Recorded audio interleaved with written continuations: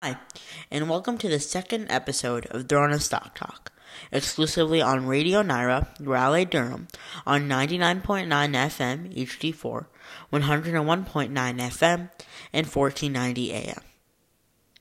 Last time, I talked about the various aspects of our market, and I hope I was able to give you a good overview of what the market is all about. As I mentioned last time, this episode will be centered around getting you familiar with all you need to know about fundamental analysis.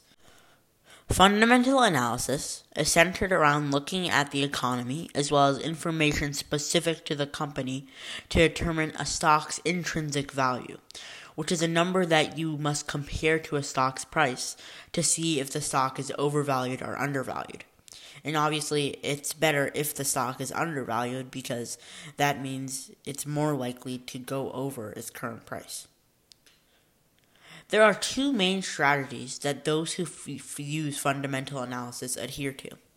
One is the growth investor strategy, and the other is the value investment strategy. Growth investors usually set out and invest in companies with higher earnings and that are expected to be profitable in the near future, while value investors set out to invest in companies that aren't necessarily hot right now, but their fundamentals signal that they are undervalued currently, making them a good investment in the future that will lead to good returns. Not one strategy is necessarily better than the other. It truly depends what you are trying to get out of your portfolio and specifically what your time frame is looking to get your results.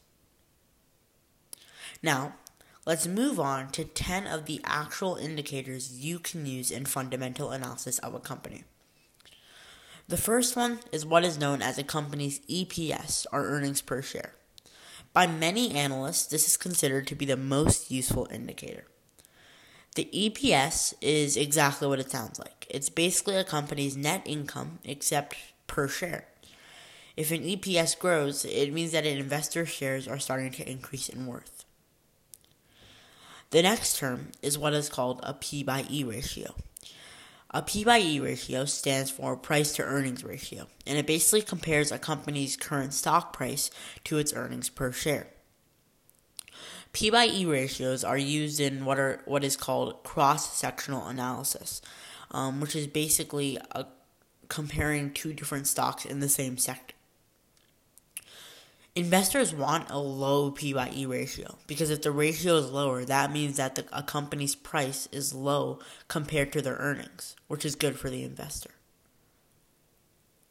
There are two types of P/E ratio, forward and trailing. As you can tell by the name, a forward P/E ratio uses a company's projected earnings in the next 12 months as the denominator, while a trailing P/E ratio uses a company's earnings from the last 12 months as the denominator. The next term is what is called projected earnings growth, or PEG. The PEG is rather simple, and it's basically what is used in a forward P/E ratio. It is basically the future 1-year growth rate of the stock based on its historical growth rate. So it's basically analyzing the stock's past patterns and when those have occurred and kind of just applying that and tweaking it according to what will happen in the future. The fourth term is what is called free cash flow. This is basically all the cash that is left over after all expenses are paid. Free cash flow is incredibly important because not only does it show investors how good a company could handle itself in case of a disaster or some type of economic downturn, but free cash flow also acts as a signal for how much a company is going to give in dividends, which is basically a quarterly amount that a company pays to its shareholders per share like the shareholder has. The fifth term is what is called the price to book ratio, which looks at the stock's current price compared to that company's book value, or its total assets minus total liabilities. It basically measures the market's valuation of that stock to the company's book value. However, like the P/E ratio, in order to use the P by B ratio or price to book ratio, you must do cross-sectional analysis again and compare that company's P by B ratio to others in the same sector. The sixth indicator is what we call the ROE, or return on equity.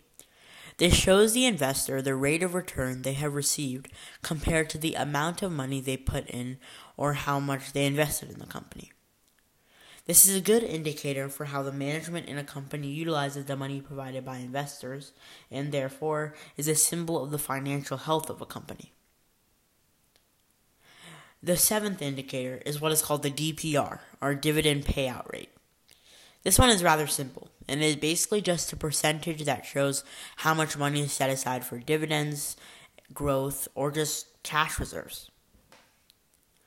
The eighth indicator is what is called the price to sales ratio, which is a good indicator to find what is called the fair value of a stock, which in layman's terms is the potential price for a stock.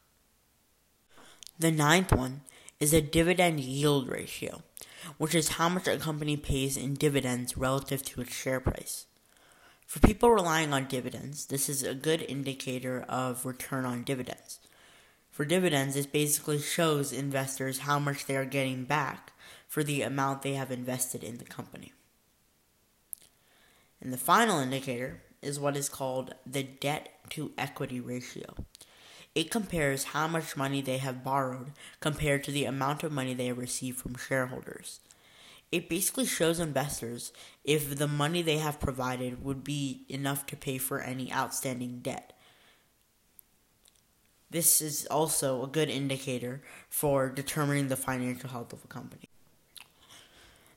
That is it for fundamental analysis. And I hope I was able to give you a good list of options for you to choose from in terms of the indicators you can use for fundamental analysis. Thanks so much for listening to Dorna Stock Talk, and tune in every Saturday at 2 p.m. to further your knowledge of our financial market. If you want to share this show or hear it again, it is available on RadioNaira.com. Thank you.